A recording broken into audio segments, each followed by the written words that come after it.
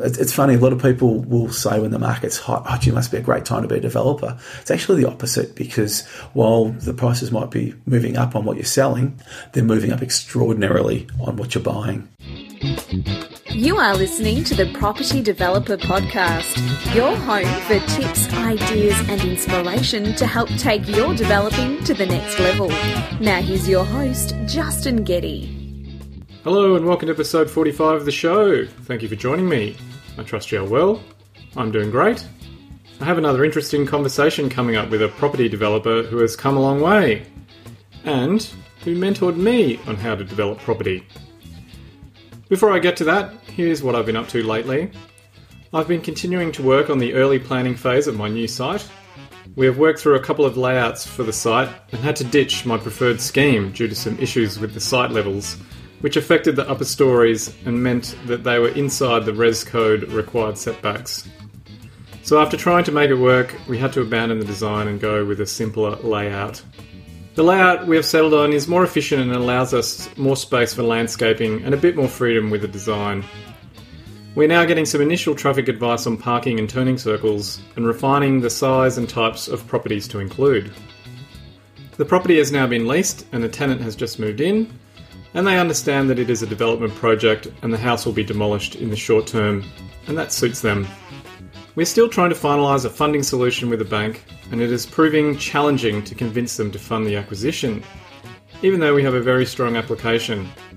I suspect that unless a deal fits tightly into a nice little box, the banks are looking for reasons not to fund it, but they don't tell you that at the start of the application process. Anyway, we will see where that leads, if anywhere. Now, normally I would remind you that if you're interested in learning how to develop property, to drop me an email, as I've partnered with the people who taught me how to develop, to help you realise your dream of becoming a developer. But today I am going to go one better, and bring you a discussion with the guy who created the program. You can still email me if you want to know more about the program at justin@propertydeveloperpodcast.com, and you might be inspired to do that after hearing this conversation. So I first spoke with Troy Harris in 2012 about doing his property developing mentoring program. And after signing up and going through the program, I secured my first development site and eventually completed my first project, which, as you know, ended up being a 20 townhouse project that was way bigger than I ever intended. But I successfully got there in the end, and it was a terrific experience. And I couldn't have done it without Troy's help. When I started the podcast, Troy was on my early list of people I wanted to have on the show, so I'm excited to be finally bringing him to you. We ended up having quite a long chat as we meandered down memory lane and cover how Troy started off doing a couple of renovations before starting his development career in Ballarat in regional Victoria. Since then, Troy has completed a stack of projects and set up a program to help wannabe developers. I have broken this conversation up into two parts. So in part one, we cover how Troy went from owning a retail shop to developing, the biggest obstacles he has had to overcome, and what he has learnt along the way. Keep an ear out for Troy talking about what holds people back from taking on developing. I started off by asking Troy what he would eat until he was sick. Oh, probably lamb roast. That'd be the number one. The lamb roast and the veggies. I could just, eat that. But we tend to do it, particularly with the kids. We make sure we buy way more than we could possibly eat in one meal, and we make our own version of souvlaki's the next night. Oh, very good. Just cut it up, cook it up with some wraps and some sauces and some veggies. And I'm sure the Greeks wouldn't agree with our version of it, but the kids are very happy with it. And, very much enjoy the lamb roast. I think you're the first person that's come up with a roast of some description that's reasonably healthy. Well, it can be. Yeah. Not with the duck fat on the roast potatoes. No, generally pretty healthy in regards to that. We generally have a pretty good diet when the kids are here, at least, anyway. Now, you and I have somewhat of a history, being you were the guy that mentored me to become a property developer, and we'll get into that a little bit later on. And we've come full circle, being that I first heard of you on a property podcast, which then prompted me to realise that developing was what I wanted to do. And we'll also get to that later. But if you could give us a bit of a background about how you got into developing, because you've got a bit of an interesting pathway into it. Look, it does go back quite a while, and it is overcoming a lot of mental hurdles, which I think most people have the same issues. My background is certainly not of trade or anything to do with the building industry. I was probably lucky to stumble across a friend and who became a mentor who saw something in me that I probably didn't see and helped me to get started. And it started with, like I suppose, a lot of people with a buy, reno, sell. Which was a very, very old homestead in North Blackburn in Victoria. If anyone knows the area, I'd be very surprised to hear about a homestead there, because it obviously dates back a long time before it was surrounded by residential homes. Did very well out of that one. Thought I knew everything I had to know, and made a small loss on the next one, which was a slight replica, except for a number of mistakes. From there, I sort of realised that renovating wasn't for me. I felt I spent too much time actually on site, even though I wasn't doing all the work. I spent a lot of time there coordinating the plumbers and the electricians and all the work that I couldn't do myself, and thought that there must be a better way of doing this. Not that there's anything wrong with renovating. I know a lot of people are very successful renovating. It just wasn't quite for me. From there, I knew some people doing some small developments, and decided that was the way forward for me, but it sounded a whole lot more scary than doing a buy, reno, sell. All this, knocking things over and all the rest of it at the time sounded very, very scary. So I'd had myself convinced I was going to buy one, but there was some part of me that had me convinced that I wasn't going to, or made excuses why I didn't. And over the probably decades since then, I've seen a lot of people have come up with the same or their own versions of those excuses, that while they're outwardly gung-ho and racing towards getting started, there's a big anchor dragging along behind them that is self-imposed. From there, again, another person, another mentor helped me get started up in Ballarat, which was, from memory, it was a little corner block for about $133,000 in a suburb of Ballarat, which I thought that was probably safe enough. I couldn't do too much damage if I didn't know what I was doing there. For 133 grand, I got a house on a corner with a backyard. I didn't have to knock the house over. I had to do a bit of a reno, and I knew I could do that. And just build a little single level 3-bedder on the back or on the side, and that was all fine. And we made a small profit, and that was my start in property developing. I think you were pretty hands-on there, weren't you? I seem to recall a story where you were camping out overnight in the living room to save money and save time from travelling? Yes, well, Ballarat being probably the best part of 2 hours away from home, what I was generally doing would be I'd head off early one morning with a view to staying 2 days and come back the next night and get as much done as I could in a couple of days. Had started a young family, or it was about to at that stage. And yes, it was like camping out. Well, it was inside the house. The house was an older house which was originally transported there from another location. And while doing the renovation, I noticed actually there was no insulation in it whatsoever. And for those who know Ballarat, it is very, very cold, particularly in winter. So we had the old Canara that was the only heating in the house. So I used to load up on wood, and basically while during the day I'd do my development work and looking for another site by this stage. And then of the evening I'd be doing the renovations, like the painting and so forth. So I'd be painting away until my eyes got a little bit droopy and I wasn't painting straight anymore, and it was time to go to bed. So I'd load up the little Canara with as much wood as I possibly could, and I'd drag the mattress up there, and I'd drag that out from hiding from the renovations, and put that in the lounge room in front of the fire, and put as much wood on as I possibly could. And then I'd wake up about 4 o'clock in the morning, absolutely freezing. There's just a little bit of an ember showing, so I'd stack it full of wood again and warm up enough to get through the second half of my sleep before I could get going the second day and head down to McDonald's and get myself a coffee and some breakfast before starting my day. And so, did you sell both of those properties? So there's one on the back? Yes, that's right. At the front? Yeah, we ended up doing 5 projects in Ballarat all up, and sold them all. Didn't keep any of those. For probably a couple of reasons. There wasn't a lot of growth prospects there. So if you're holding on to something, it's probably not going to be worth a whole lot more in any immediate period of time. Plus, also developing being an enterprise where you do need a fair bit of cash, it's a lot easier, certainly in regards to the banks, to be able to cash out, even though you're paying tax on your profits, to be able to cash that out, to use that cash moving forward into your next project and buying more. And, doing one little corner block was not going to provide me an income.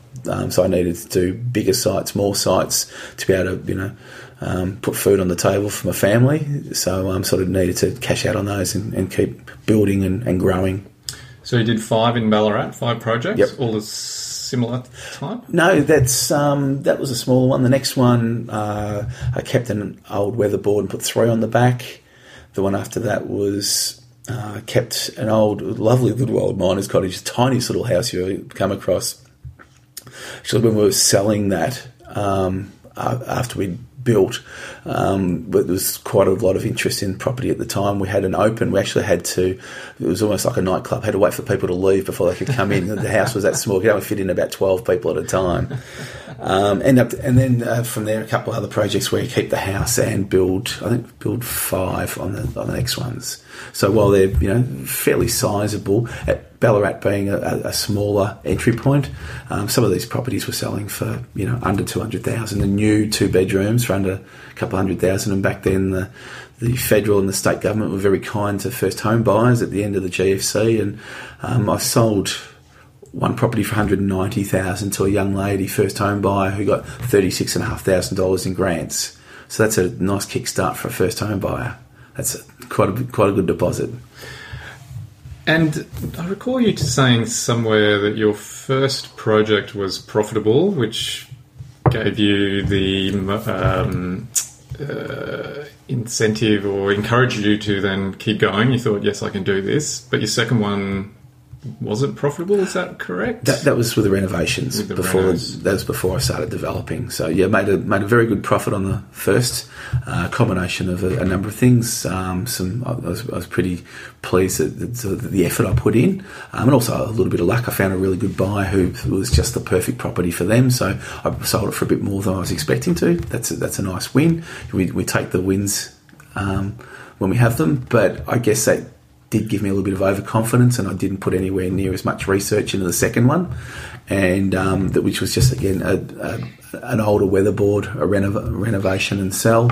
Had a bit of problems and couldn't find the perfect buyer that would pay the good price. Ended up making a small loss of, I think probably it was about 10 or 12,000. So fortunately, not anything too dramatic, and only a small part of what I'd made on the previous one, but it was a real kick in the pants, not so much financially, but for confidence. And that's where I had a period of time where I did struggle with the confidence to move forward, particularly going into something that's potentially perceived as more complicated and more difficult in the developing. So it did take a little while. Tell us a little bit more about that. What were the lessons that you learned? What were the hurdles that you had to overcome, be that mental, to then give you the ability to take on developing? Because there's a pretty big step going from a small loss-making reno project to then taking on a property development project, even if it's only a duplex. Yeah, look, it certainly was. Look, there's lessons of, I guess, on the property side, and there's also lessons of the mindset. On the property I just didn't do enough research. I figured that because similar properties, although they were quite different, they were just a small 3-bedroom home. But one was a weatherboard that had been on a block that had been cut up and probably been put on the back sometime before that, compared to almost like a heritage old, a very unique property, which when we found the right buyer who paid a very good price for it, whereas the other one, there was a lot more of them around. It wasn't unique. Although the suburbs are only a couple of suburbs apart, in Don Vale, the price of a property can be a little bit hard to read if you don't read the numbers very well, put a lot of research into it, which I didn't do. It's a very much a suburb of opposites. It's almost like you don't. I looked at the suburb overall, where you needed to look at the pockets. in Don Vale, there's some newer homes on much larger blocks. It's bordering on rural, and it's also got some older homes which aren't worth nearly as much. But then you put a median price in, and you sort of split the two. And because I was working on the lower end, I had a higher value. I thought I got it at a pretty good price, when in reality I didn't, and I thought I could add value to it, whereas I couldn't add as much value as I thought I could. And that's where basically what I expected to get for it in the end was well short of what I ended up getting, and that was fair enough because that's what the market was. It wasn't the market that was wrong; it was me, as is always the case. So we can't argue with the market because the market's always right, regardless of whether it is or isn't. So that was on the property side of things, but then sort of that knocks your confidence around a little bit too. So also in between all that was around about with the GFC, and I thought, well, in the meantime, I'll do a little bit of playing with some shares. And my timing was pretty poor on that, and I lost some money with shares. So I've gone from a loss and a loss, which takes a bit out of your confidence. So I guess that's why, when I did start, it was at the very lowest, cheapest, easiest end. And that was, like, as I've spoken with you many times in the past about mindset, I needed something like that to get started. And it did change quite significantly and very quickly because, as I said, I had a mentor who was helping me, who's also in the Ballarat market at the time. And I remember we'd started down the process. We got plans into council, and I rang him up one day and said, "Look, I'm a little bit concerned. Can you give me a hand?" He said, "Well, what's the matter?" He said, "Oh, I think I'm missing something." I said, "Okay, right." So we caught up, and he said, "Okay, well, what have you done? What do you think you're missing?" I said, "Well, I'm not really sure." He said, "Okay, what have you done?" So I went through, and I've done this, I've done that, and done that. He said, "Yeah, that's it." I go, "What do you mean? There's got to be more to it than that." He's gone, "No, that's it." "Really? You sure?" "Yep, that's it." And it was. And from that moment on, I'm going, okay, well, I just got to replicate this. The same process, make sure I don't make the mistakes of earlier where I get a little bit ahead of myself. And if I do my really detailed research and do enough of that and follow the process and tick all the boxes that need to be ticked, I just got to do it again and again. And so what was the leap that you were able to make from going from renovation to developing? Why did you decide that you were going to shift strategies? I needed, that was my income. I didn't have a job outside of that. Prior to that, I'd had a business, a toy shop, and I'd sold that. So that was my form of income. So I needed to do something. Otherwise, I'd go back and have to get a job. And I was never really good at a job. I didn't want to go back to do that. So I had to do something. Started with the renovations, which seemed to work fairly well, but I felt that the amount of time I spent in doing these renovations for the return, I wasn't going to be able to build and increase my business being that hands-on to have a decent enough income based on that. Now, that's not necessarily the case. I know plenty of people who do make a very, very good income doing exactly that, but I didn't feel that was for me. So I had to do something different, and the next logical step that I saw at the time was to move into developing, and I'd known a number of people who had done exactly that, start off as renovations and then move into developing, particularly if you're doing a reno and develop. So covering both bases. Oh, look, a little bit, and it felt safer. It doesn't necessarily mean that it is, and I've seen, unfortunately, other people fall over with a reno develop that they haven't done properly, and they've still managed to lose money. But for me, that was the logical step. And since I've discovered, looking back for me, and I've seen it in many other people, it's about what you're looking at the time you're ready to take that step, to take that action, is what you'll go forward with. Because I think most people who are going down the wealth creation path, or particularly the ones who are looking to do something that can eliminate their need to have a job, they've all got those skills and qualities to be successful at virtually anything they do, and all they need is a vehicle. And there's a lot of things out there that I know people are successful running businesses. I know people are successful in shares, renovations, developing, all those sort of things. And I reckon if they had have decided to go down a different path, they would have been successful as that. I know people have been very successful doing things like Amway, multi-level marketing, have done very, very well, and those people would be great at developing or running, shares or anything like that. And I think a lot of it is just when mentally you click that this is nothing's going to stop me. I'm going to do whatever I need to do and be successful at it. Whatever you happen to be looking at the time is what you'll go ahead and you'll be successful at. And that was the same for me, and I've seen a lot of people do exactly the same thing in a variety of different fields. And so what was it that attracted you to developing? What do you think it gives back to you, or what do you get out of it? Oh, it's a very flexible a way of creating wealth, whether it be still as an employee or a business owner, or particularly for myself, where this is my form of income, and having young kids. That I'm lucky that the flexibility allows me to to be able to do things with them, and whether that and other people in other circumstances, it might be with their partner, they might have an interest in sport or something like that. They give a lot of flexibility. Like, sure, there's plenty of times I've got to have meetings with draftees and banks and all that, but generally you're not locked into have to be there at any given time or something like that. You just make an appointment at the time that suits you. Like, generally most people, as I did when you asked me to come on this podcast, I said I'm pretty good during school hours. With a bit of notice, I'm 99% sure during school hours. So unless I get a call from the school that someone's fallen over and hurt themselves, I'm generally pretty good. And that's where I make most of my appointments, so that I'm free to do what I need to do with the kids, and that's my priority. Whereas someone else, if it's a sport, they might need training in the afternoon. Then hey, I'm available in the mornings. With work, people can make phone calls and emails at lunchtime, before work, after work. I used to, particularly during busy periods, get the kids off the bed. And they, being young, they go off to bed reasonably early, and then I jump on the computer and reply to 5 emails, because it doesn't matter whether I send them at 6 o'clock at night or midnight. The person's going to read them when they come into work the next day, whether that be the bank or the draftee or the council or whatever the case may be. So the flexibility is the great benefit to me.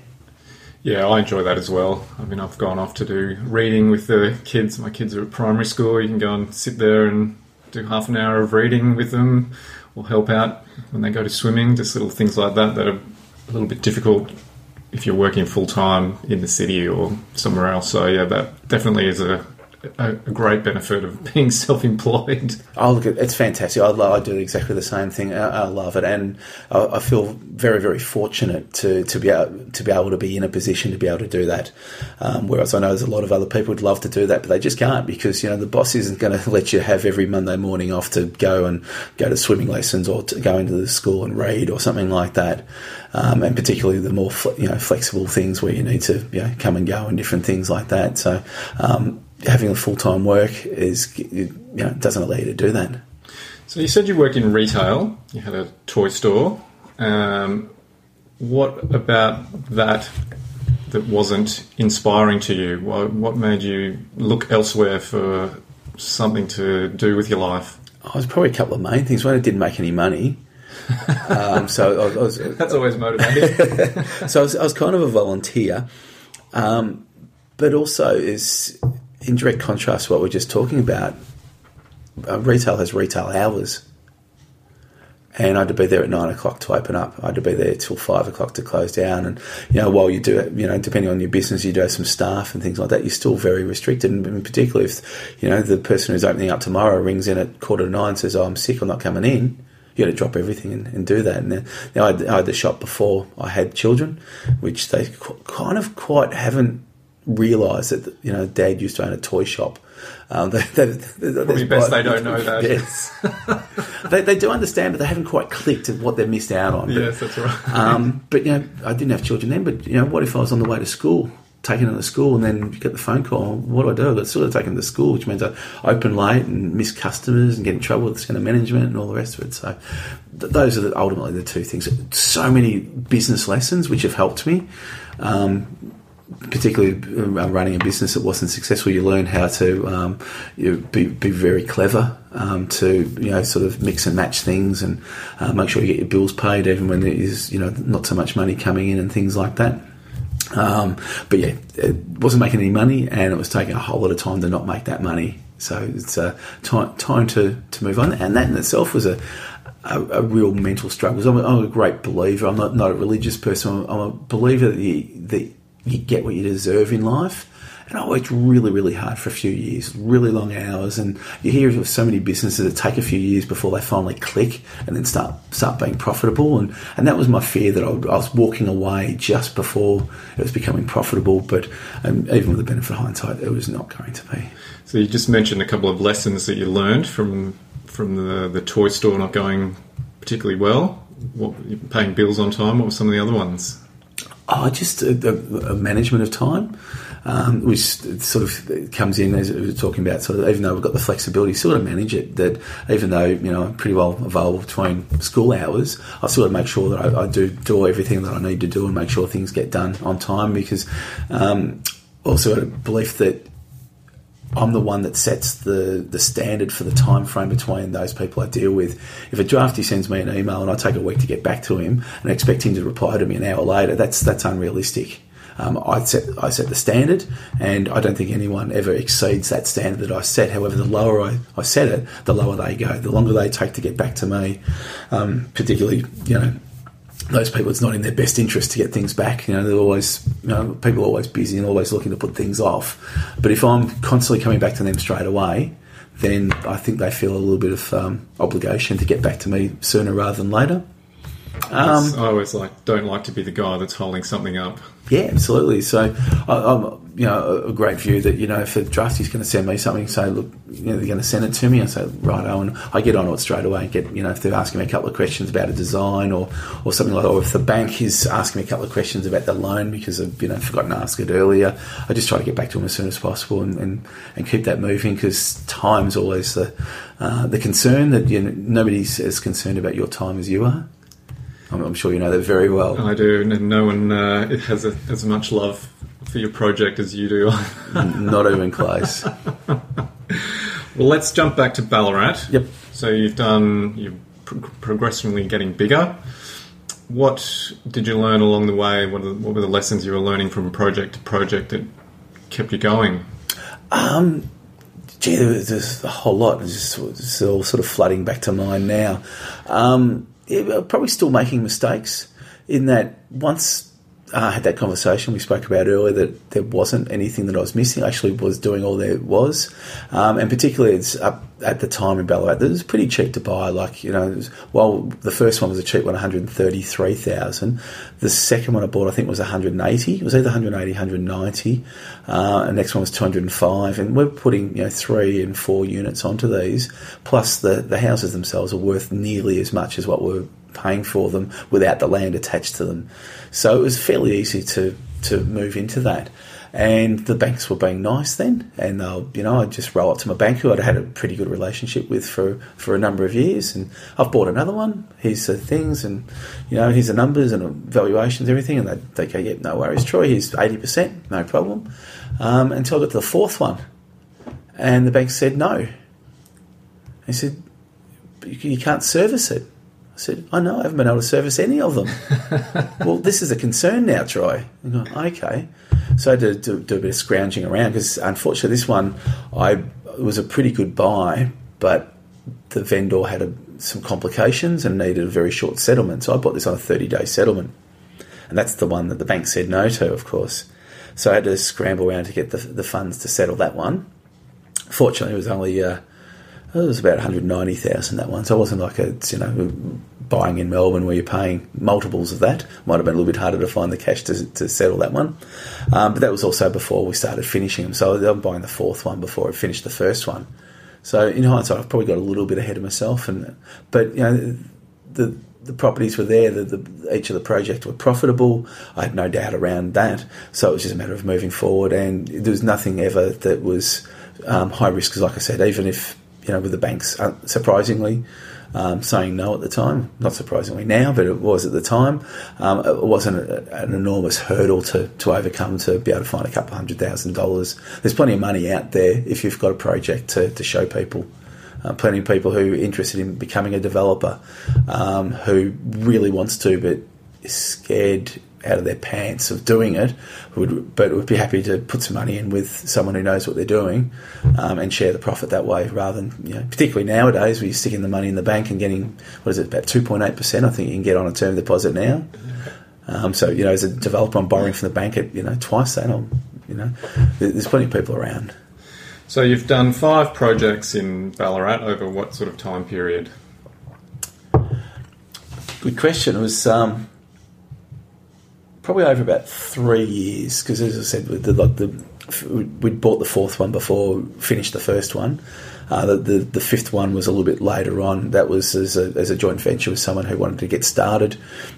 Asked me to come in on the deal as a more of an advisor than actually doing all the work. So that was the final thing for me. As much as I wasn't being the only one doing that, I was sort of less involved, and the trips to Ballarat got a little bit harder. Yeah, I can imagine. Well, that's quite a decent acceleration for a man who's just getting started in property developing. Look, and there's a number of things for that. I was holding myself back through my own self-inflicted fears and so forth, but at the time, once I worked out, I knew what I was doing, and it wasn't as hard as I thought it would be. And I'm sure a lot of people listening who haven't done one before think it's a lot more than what it is. When I used to do some of the training, I used to talk about the 4 pillars, and without going into that now, there was 4 key things that you needed to get right. And there's another 1,000 things you could probably get wrong, and you still make profit. I still remember those 4 pillars, Troy. I might have stolen the idea from when I was over in Kokoda on the memorial there, but they stuck up. I still use them as a foundation of my thinking. Oh, it is, and it's just some really key points that you need to make sure you get absolutely right, and you get everything else wrong. People worry too much about whether they should have a bath, a shower over bath, or just a shower, or a bath and a shower, and where the toilet needs to go, the colour of the tiles, and do I render it, or do I, all the rest of the stuff. Really, you're talking about questions that might end up making $1,000 difference on $1 million project. But the 4 key things about buying well, knowing what you're going to do with it, and particularly what the prices are going to be for your build and your sales prices. If you get those right, you can stuff everything else up and still make good money. And people just got the focus. Some people just got the focus in the wrong areas. So by now you've got something of a process in place, I'm guessing. Yeah, it was ongoing, and to this day still is. It's every time you do something, you learn a little bit about it. Either that's excuse me, the best way of doing it, or there's a slightly better way, or that you need to do something a little bit different in a slightly different type, a different area. And as you go along, you build up a team of people, and some stay with you for a long time, and some let you down at the first call, and some let you down a little bit later on. It's always learning. If you stop learning, it's going to be a bit of a concern. Yeah, well, we'll come back to team members. So you're in Ballarat. When do you shift to Melbourne? Well, it's funny. At one stage, we almost shifted to Ballarat to give up with commuting with a view that we'd keep going, and then just around about the same time, started thinking about doing some developing in Melbourne, and then realised, I'm going to move to Ballarat and then commute back to Melbourne to develop. That's not very wise. So decided to start back in Melbourne. Look, obviously with the time. And also with the family, like the days I could go to Ballarat was becoming affected by, because now with a growing family going off to kinder and things like that, you set around times that you don't have control over. Up until then, I had control over all the time frames, but as much as a self-employed property developer, you get to choose when and where. You don't get to choose the rest of the world.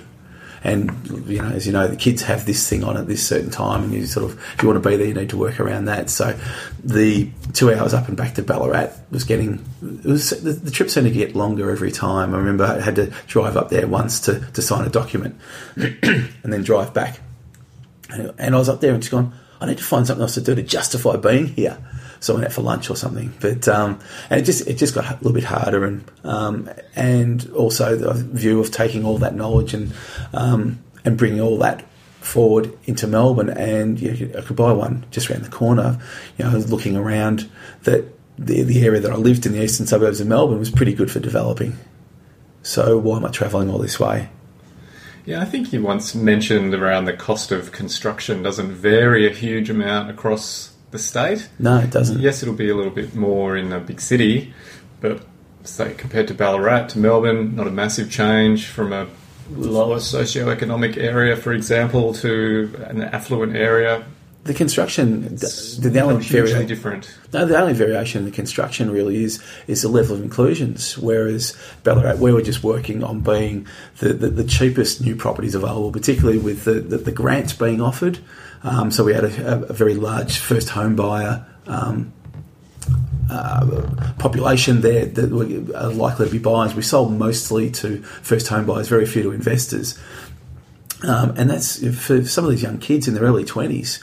To get a new home, even though it's a small unit with just the basic everything, what a great start. Rather than, most people, their first home was an old rundown old thing, way out whoop whoop, they had to, sit on boxes and things like that. These kids, end up, 15-20% deposit thanks to the governments, didn't need a lot of cash, just needed a job and they could buy a brand new home. That's pretty handy. Very good. And so what was the first project in Melbourne? I was in Mitcham, which was a really old rundown old weatherboard, which is pretty well falling apart, covered with trees. It had been on the market for quite some time, and there was just trees everywhere, and obviously it scared everybody off. But when we got in there, there was only one tree of any real concern, and once we got advice that we'd be able to get rid of that, then it became a clear site. And it was a tightish 3-unit site, but done a fair bit of work on looking at some comparable sites and what designs and shapes and sizes and everything could get in there. And we got ourselves a drafty that we had trust in, and went to him before we went unconditional on the purchase to say we need to get 3 on here based on our numbers, and we expect them to look like this. Can you get them on? Because we need to know before we buy it. He came back with confidence that he could, so we went ahead and we bought it. And so what concerns did you have moving areas? It's a pretty big shift in geographic area. Yeah, look, it sure is, and it was certainly a lot dearer. Now I'm trying to remember what we paid for that, but it was certainly more than double what I was paying up in Ballarat for a smaller site. And this was also the first one to knock over and completely rebuild with the 3 units on there. So it was quite different. The advantages were it's close to home. The profit per unit was obviously higher. But the thing is, we had to start a whole new team. Mm-hmm.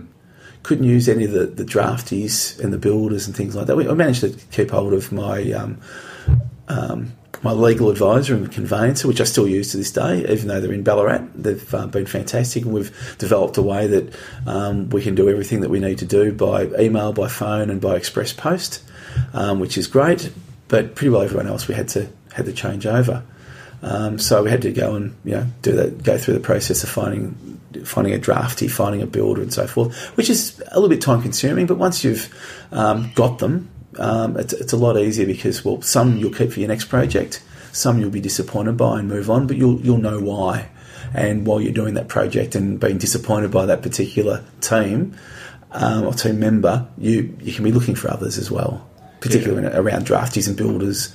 You're keeping an eye out. As you're keeping your eye out on the local market, you're coming across those whether you like it or not. Yeah, I think that's a constant evolutionary process when you're a developer, is whittling away at the team to try and get those A-grade players that you want to continue working with. Oh, absolutely. And, different people are in different circumstances of life. I've had team members who have been really good for a number of projects and then all of a sudden just change out of nowhere and become completely different. And then it's time to move on and find another one who hopefully will replace them. And so what process or what steps did you go through to then try and find those team members? So you drafted your builder. What were you going through? Were you just looking up people in was it Yellow Pages back then, or was Google around by this stage? I think Google was around by then. I'm pretty sure I might have even had a mobile phone that would fit in my pocket. But different team members there's a different strategy. For example, with a drafty, I'm after a drafty who can really add value, because there's no point getting a cheap drafty who puts 2 units on a 3-unit site, because that's going to cost you a fortune. For me, the drafties, between the cheaper one and the dearer one, you're talking maybe $10,000 across a project, whereas they can add or subtract $50,000 or $100,000. So the money wasn't an issue. For me, it was how good they were about in that area, that they could show me that they could do something similar to what I was doing. That they didn't have the ego that they wanted to make it all pretty, but not profitable, which is for their best interest, because they want to show potential clients how wonderful this is. They don't show a balance sheet to a potential client. They'll show a pretty picture. For me, I'm not too fussed what it looks like, as long as what I'm building is able to be sold for the price that I expect to get to make the expected profit. That's all the intent for me. So drafties don't always, probably the ones that are a little bit more architectural than draftsmen. So for me, it's not so much price, it's the ability and attitude, and also around time frame.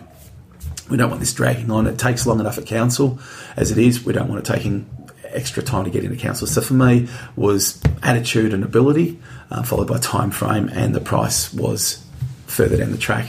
When it comes to something like a builder, price comes into it, of course, because you're not talking 10,000, you might be talking 100,000. And if you're doing a project that might be making, say, a 3-unit site might make $150,000 profit, but then you come up and your builder is $100,000 dearer than you expect, all of a sudden you're only making 50.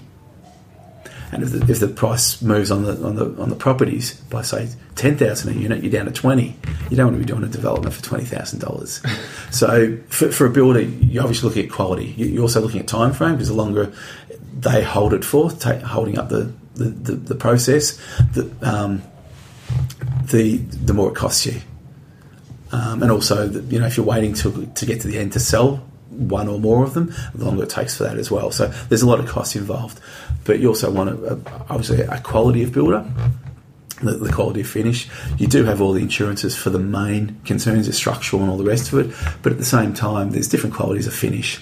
And if you're selling on completion, having a good quality home stands out and gets you the premium price and also a good quick sale. Whereas if the quality's poor, you're probably going to have to take the price off, because there's always going to be others around. And if you're a buyer looking through yours, which isn't all that good a quality, the one down the road to really good quality, it's a no-brainer what they're going to buy, and unless you discount it to make it attractive. If you're trying to sell a BMW equivalent home and you've dished up a Hyundai, apologies to Hyundai drivers, you're going to have to drop to a Hyundai price because they don't sell for the same price as a BMW, and that's pretty logical. Yeah, one of my guests had a really good suggestion in terms of how you can track down the good consultants and people in the area, and that's you go to the agents. Real estate agents tend to know, or the people that sell off the plan have a good idea around who the decent builders are. Certainly. They'll generally know who the drafties or architects who have an understanding of the area is, and same for town planners. So if you can go and talk to them. Yep. Oh, and the builders. So builders usually can give you leads on who the good designers are.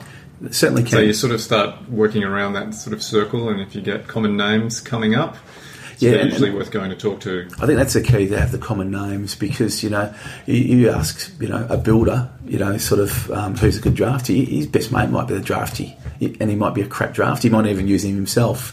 With someone like builders, it's sometimes a lot easier to see, because you can actually just drive around the neighbourhood and you'll see work under construction, and even just things like even if they haven't got to the point of nearing completion, we can see the quality.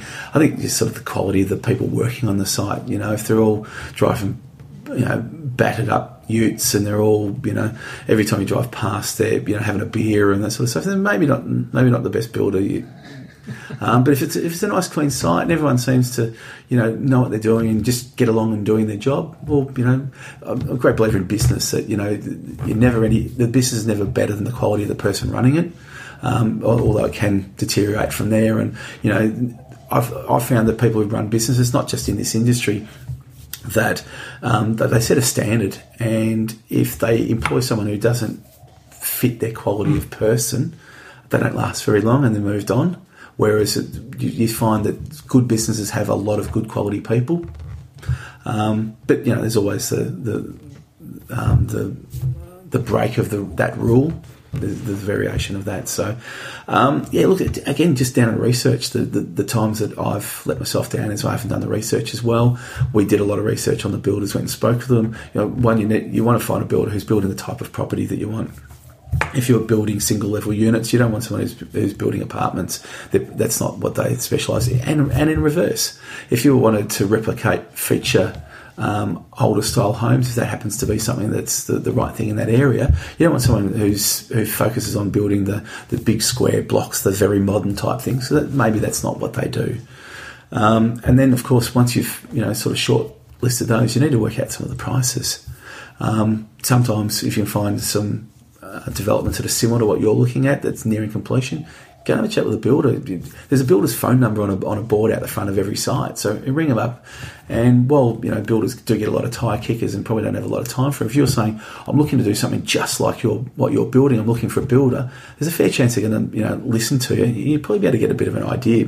So just roughly what sort of price for this, what price per square or what price per unit for these, and you start to get a bit of an idea. And I've come across some really good builders, but their prices just way out, well beyond what I know I can get it built for and way beyond what can make a job profitable. So it's like, hey, well done on your work, but I'm sorry, that's not for me. And so back to your 3-unit development. Yep. All worked out? Yeah, all fine. Actually, decided that was not the first one. The first one, I was entirely the real estate agent for myself, having to deal with a whole lot of tire kickers, and I thought I got some strange questions from some of the younger people up in Ballarat, not having much of an idea, or asking questions about off the plan and things like that. I got some extraordinary questions. Like it'd be selling off the plan. We'd have an ad on the realestate.com.au with an artist impression, and people would turn up to a vacant site and wondering why they haven't been built. I had a Chinese gentleman who was very interested in his feng shui, who asked if Unit 2 could be turned at 90 degrees.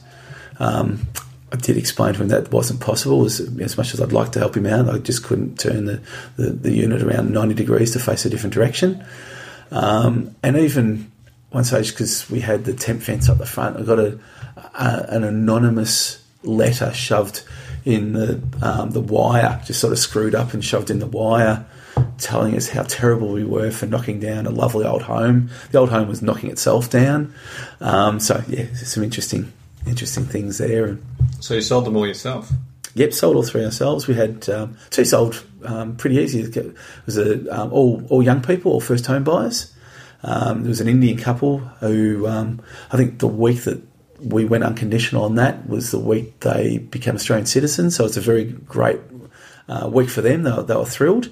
A lovely young lady bought the Unit 3 and had a young couple who, when negotiating over Unit 2, were more interested in arguing with one another than working out a price. So that was, again, a bit of a story. I think he was putting up most of the money and she was putting up most of the objections, and that was a bit interesting. But yeah, all sold, so saved a few dollars, but spent a lot of time and a lot of lost sleep over just the stresses of dealing with some of these people. And so you moved on. What was the next project? The next couple of projects? Probably more consistently, sort of slightly larger. Sort of the next one was a 4-unit site, very similar, old home, falling over, knocked it over, put 4 on. From then on, I've only done one which kept an existing property, which was one that was in the API magazine. They wanted to run a little series. I think we did about an 8-month series, just month by month, where we're up to over the process of keeping the existing, and had to knock off the back part of one to fit 2 in the backyard, whereas it was fairly common to just keep a house, put 1 in the backyard, which would have worked and made a very small profit, or knocking over the house and putting 3 on it, by removing the extension on the back and doing a little bit of reconfiguration internally. We were able to keep 2 single levels on the back, which end up making it a pretty good project, that one. And so you've sort of consistently got bigger from there. I think you're doing 4 or 5 unit sites, then you got up to 7 or 8. Yes, and look, it's not that it was particularly designed that way. As you go on, you again feeling a little bit more confident. Some people are I know that are happy just doing dual locks and doing lots of them. They might have 2 or 3 on the go at a time. And so that if that's the case, every 9, 12 months, something like that, they roll out a profit. And that's what they do. That's replace their income. They might be making 100, 200,000 a year just by doing that, by having 2 or 3 rotating, 4 maybe. And if that's what they want to do, that's fantastic because it works for them. Other people might be doing the occasional very large one. And there could be a mix and match. I speak a lot through the training that we've done about finding your perfect site, working out something that really works for you, that fits in with your location, that for those who don't want to drive to Ballarat, don't drive to Ballarat. Don't try, because otherwise you're just going to convince yourself not to. You're going to spend a lot of time wasting your own time. If you're not going to be comfortable doing that, don't do that. Wait. Then you need to find what type of project, whether that's a renovation and add one. If you're no good at renovations, you've never done them, you hate them, you've got no skills, you don't want to go through the process of project managing, don't do one. Then it has to be a knock down and build. I just did a renovation at home, Troy, and it just reminded me again why I don't want to do that renovate and keep strategy. Just start from scratch. Get someone else to do everything. The live in and renovate, that's a completely different strategy altogether, which is a sign of insanity I've found, because I've done it myself. And each time I do something, even not a full renovation, each time I just go, I should know better. But anyway, that's an entirely different story. But finding what's the perfect site for you, obviously needs to fit in the financial, what you're able to do financially, but also what you might mentally be able to do financially. The bank might lend you $1 million, but if anything over 500,000 means you don't sleep at night, don't do that. Stick to the lower one, even just to start with, because once you get started, as I did, I'm sure everyone else is the same. You get started, you go, wow, it's a bit easier than I thought it was going to be. Then you go and do a bigger one if that's what you like.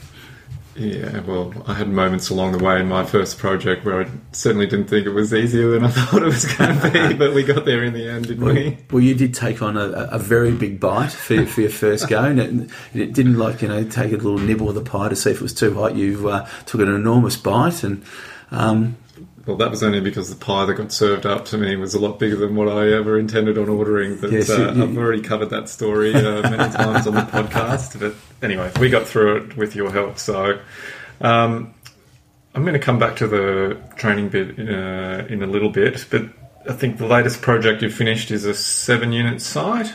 Close, 8. 8, there you go. So you've wrapped that one up, and now you move on to the next one. So I'm sorry, I thought you said the largest one. Sorry, the latest is a 7, yes. So that one's all done and dusted? Yes. And so are you now at the point where you're doing multiple projects together? Or are you finishing one, moving on to the next one, slight overlap? How's it work now? Over the last few years, probably both of those options. Yeah. There was times where I was doing multiple ones, and then also individual ones. A lot of it's to do with timing in my personal life, timing with the market. Whereas a few years ago I separated from my daughter's mothers, and from that point on had a lot of time needed for the kids, and at that time had 4 projects on the go at various stages. While that was quite easily manageable, it wasn't as a single dad. So doing just what needed to be done business wise to enable the kids not to go through anything more than what they was absolute essential for them to go through to under the circumstances meant that the business focus wasn't there. Combined with the fact that the market was pretty warm, whereas in the past I'd have agents ringing me up saying, I've got this site, I've got that site. I wasn't spending the time looking for those sites, and the market wasn't handing them on a platter to me either. So that led to a reduction of the amount of projects that I was doing. So now the circumstances have changed a little bit with the kids. The market's starting to turn. Properties are starting to come on the market. Just on just building a foundation now to greatly increase again. It's funny. A lot of people will say when the market's hot, "Oh, gee, it must be a great time to be a developer." It's actually the opposite, because while the prices might be moving up on what you're selling, they're moving up extraordinarily on what you're buying. and people are paying more than is possible to be profitable, which, while it's unfortunate for them that they might lose money or lose their house maybe even, it's unfortunate for them, but it's also unfortunate for yourself, because if they're buying all these at overpriced, we can't buy. It's a lot harder to buy, and even for the one that comes on the market that one of these people who are making mistakes aren't buying, the vendors have expectations, because the one down the road, just like theirs, sold for $1 million and mine must be worth $1 million, where realistically it's only worth 700, 800, whatever the case may be, and that's all I can afford to pay for it. There's the expectations, and that might sit there on the market for 6 or 12 months waiting for that price to come up, and it's not going to get there, but it still leaves that on that price. And then the next person comes along with a similar house to sell it, and you're going, well, that guy's selling it for $1 million, so mine must be worth about the same. So it takes a while for the reality to move back into the market, and I think we're just on the cusp of that now. And so what are the things that you focus on most now for your projects? You got quite a few projects under the belt. What 2 or 3 things do you most focus on now to ensure they succeed? Okay, there you go. Part 1 of my chat with Troy Harris. I certainly enjoyed the trip down memory lane with him and hoped you picked up some gems along the way. Make sure to tune into part 2 to catch the rest of the conversation. Here are 3 things I took out of my discussion with Troy. 1. Your mindset helps decide your life. I know people keep banging on about having the right mindset, and it is almost a cliche, but it is actually true. We live in the world of our own making, and the funny thing is that you can create the life and world that you want. Not just by thinking about it, but working on it. The key is deciding what you want and then putting in place a plan to get there. And importantly, getting help along the way from people who have done it or know how to guide you. When you decide that nothing will stand in your way, then you just get on with it. Your brain has the amazing capacity to believe or be programmed. And coupled with your heart/desire, you can achieve incredible things. So if you are sitting there thinking about all the reasons why you can't do something, try flipping it around and asking about all the ways that you can. 2. Early success can be a curse.